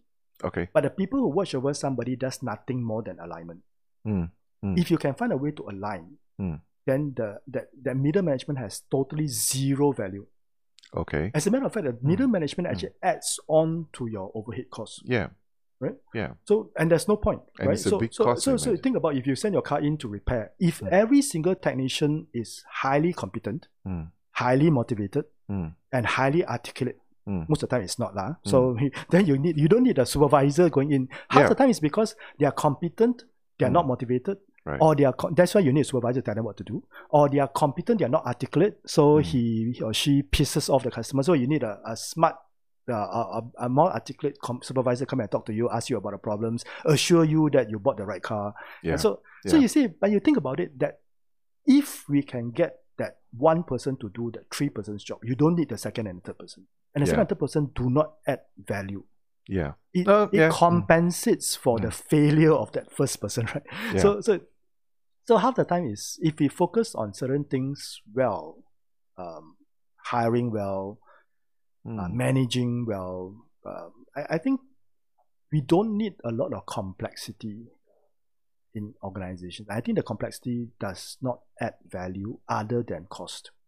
And yeah, I can see that. I mean, inflated roles, redundant roles. And in organizational design, there was this situation many years ago where I've got an ex-staff come up to me and says, oh, there's this friend of mine in the Big Four. She got this consulting job and they did the work, they sent it to a client. It failed. The customer practically says, you guys are idiots. We do this. And then it landed on her friend's table and her friend was desperate. She has never done an org design before. So she asked me whether I could help. So we had lunch. I told her, actually, at the end of the day, just look for 3 things, right? How information flows within. Org design is not about span or control. It's not about anything else other than getting 3 things right. How information flow within the organization. Who makes the decisions? When you draw an organization, where are the hubs for decision making? And who holds the resources required to deliver on those? The problem with a lot of organizations is this: when you draw that flow of information and the decision flow and the resource flow, you realize that they are the hub at very different places. The information collected by frontliners, the decision made by somebody who sits in the back office somewhere, we never seen a client. The resources is in, again, supply chain somewhere, right? So and you get a lot of inefficiency in this. So you want to make sure that when you design an organization, all this string flows through a single point at some point. And this point is the one who look at the information, make a decision, and divert the resources. But organizations wouldn't that sometimes cause like bottlenecks in an organization, where if you go to a certain point and if that person, whether he's overwhelmed, so you have to make sure that the person is the right person. But the question is, it reduces the risk to 1 bottleneck instead of 3, right? What if the same ineffective person sits on 3 points? It won't even be bottlenecks, it'll be 3 stagnant. So not you end moving, up with nothing happening. You end up with low quality information, bad decisions, and no resources to implement on decisions. If you think about the ineffective person sitting there, right? So that's not all else being equal is that we assume everybody is effective, right? Then we design an organization like that. Then it's the second thing we do in finding the right people to fit in the right roles. That's a second exercise. Right? So if your design organization is wrong, whoever geniuses you put in there is not going to help. Because you're practically requiring 3 brains to operate on one single thing. It doesn't work that way, right? So I do think that sometimes we spend too much time, and I don't know what you call it. I just think that it's not very effective way of running organizations. Well, but it creates jobs, lah. I mean, consultants. I think I suppose that's where the opportunity is as well, especially when you see MNCs, large companies, and there seems to be a lot of redundancies in roles or stuff like that. It's nothing wrong if you know, again, I said, you know that it is intentional redundancy. Right? So supposedly, let's think about, I heard about this story about a certain big conglomerate in this part of the world that has a department just to give jobs to the VIP's children. Because every VIP wants to have children here, a royalty or VIP, and say, okay. And then the question is they cannot reject. So they put all these people there, and it's basically just a nice, enjoyable place for little people, for people to actually spend 1-2 years and get a resume, right? So if you're clear about that, great, then deal with it in that way. If you can then redeploy these people because they are smart or they are good, better still. But you are very clear that I'm investing $10 million in a department for VIP students. Fair. Right? What is problematic is you tell the world that I'm highly effective and we don't do this, and then you're actually doing this, right? Then you audit process, you look at it and say, hey, I mean, what the hell is this 10 million for, right? Yeah, I think that's... So it's better to be... honest how with would you yourself. own up to it? I mean, you can't own up to, hey, this is... Internally, I mean, internally, let's be fair. okay, So basically, this you is can just you can tell the corporate outside world whatever sandbox you for need to them tell the to outside do. world, but internally, you need to be very clear, and then people won't be complaining, right? Right. I won't be complaining, why is this guy not doing anything there? Oh, because he's in a VIP department now. Okay. Okay. Right. So it's a very common department, this VIP department. Not very common, but they are. Okay. Especially in countries with Dignitaries, many royalties and powerful okay. people. So in countries like this, it's very common to have the big companies would have some kind of a units like this. Okay. How big these units are, or how well camouflaged these units are, is a different story altogether. Okay, interesting. So I learned something new today. Yeah. So I think that is how it is. Things in organization, but again, like I said, with organizations, with life in general, I think I don't think we should spend too much time worrying, complaining, whining about the things that are wrong and we can't do anything about. Right. So I mean, it's like saying the government is ineffective and you're not even a registered voter, right? So I mean, you can cry all you want about how effective your vote is, but at least you do what you can do, and then that's it. No, actually, the thing I like to say is, because there was like a big movement before the last election about not voting, refrain from voting, and all that. And I think for me, it was just like, to vote or not to vote is your choice, like free choice.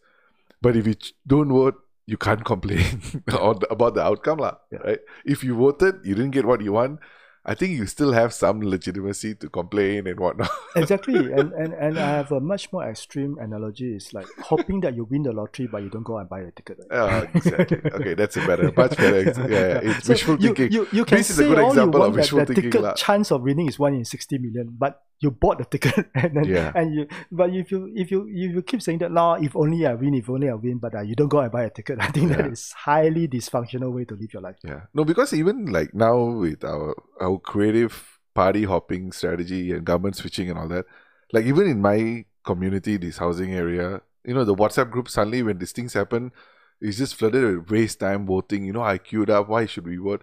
What's the point of voting if you can just simply switch like this, right? And there's, I think to a certain extent, you can understand the despair that you think you did this and got this and it turns out another way. But also don't give, this is also you have something to stay action-oriented. Right? I say something that, hope or the loss of hope is a horrible curse that ever befalls you. Right? So I think we live for hope. Whether the hope is for a better tomorrow, for a better retirement, for a better future for our children, whatever it is, we live for hope.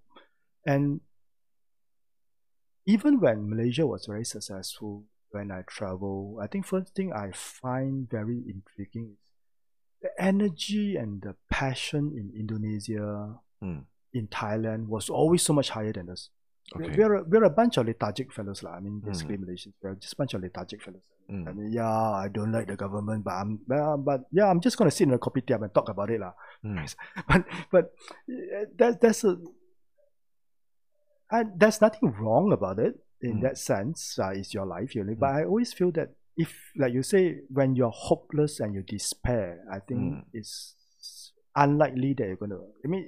I just think that's sad. I think it's just very sad. So, I think people die because they decided that tomorrow is going to be worse than yesterday, and therefore I decided to let go of everything, go off. So I think that's how it is. Yeah. And in that very somber and sad it's a terrible way to end the podcast. It's a terrible way to end the podcast, but let's try to flip it around. I think one of the key takeaways is get into entrepreneurship for the right reason. Try to get in some experience working, get some values in place. Don't chase valuation for the sake of valuation. Try to have some business fundamentals. I'm just trying to negate the sad despair, hopelessness. No, I think that if I summarize the ending, it's just that there are some things you can worry about. There are some things you can do about that. Yeah. Let us focus on things that we can do about. Exactly. To be action oriented. Okay, I think that would be the key takeaway to always be action oriented. Kit, I've taken up more than the time that you agree. Thank you very much for doing this. Yeah, most welcome. And I have to say, Daniel, who was on the last previous podcast, suggested, or maybe I suggested, we do one together with him. Sure. And maybe some other friends of his, and he thinks it'd be, if you think you're harsh on startups, you should listen to Dan. And he says, no, I agree with Daniel on some of his, and he's probably a qualified person to talk about it. So I think, and so are you, right? You have seen some of in a these small people. way. So Yes. I think I really think that half the people they are startups for the wrong reason. Okay, that'd be interesting. I look forward to doing that one. Thanks for doing this.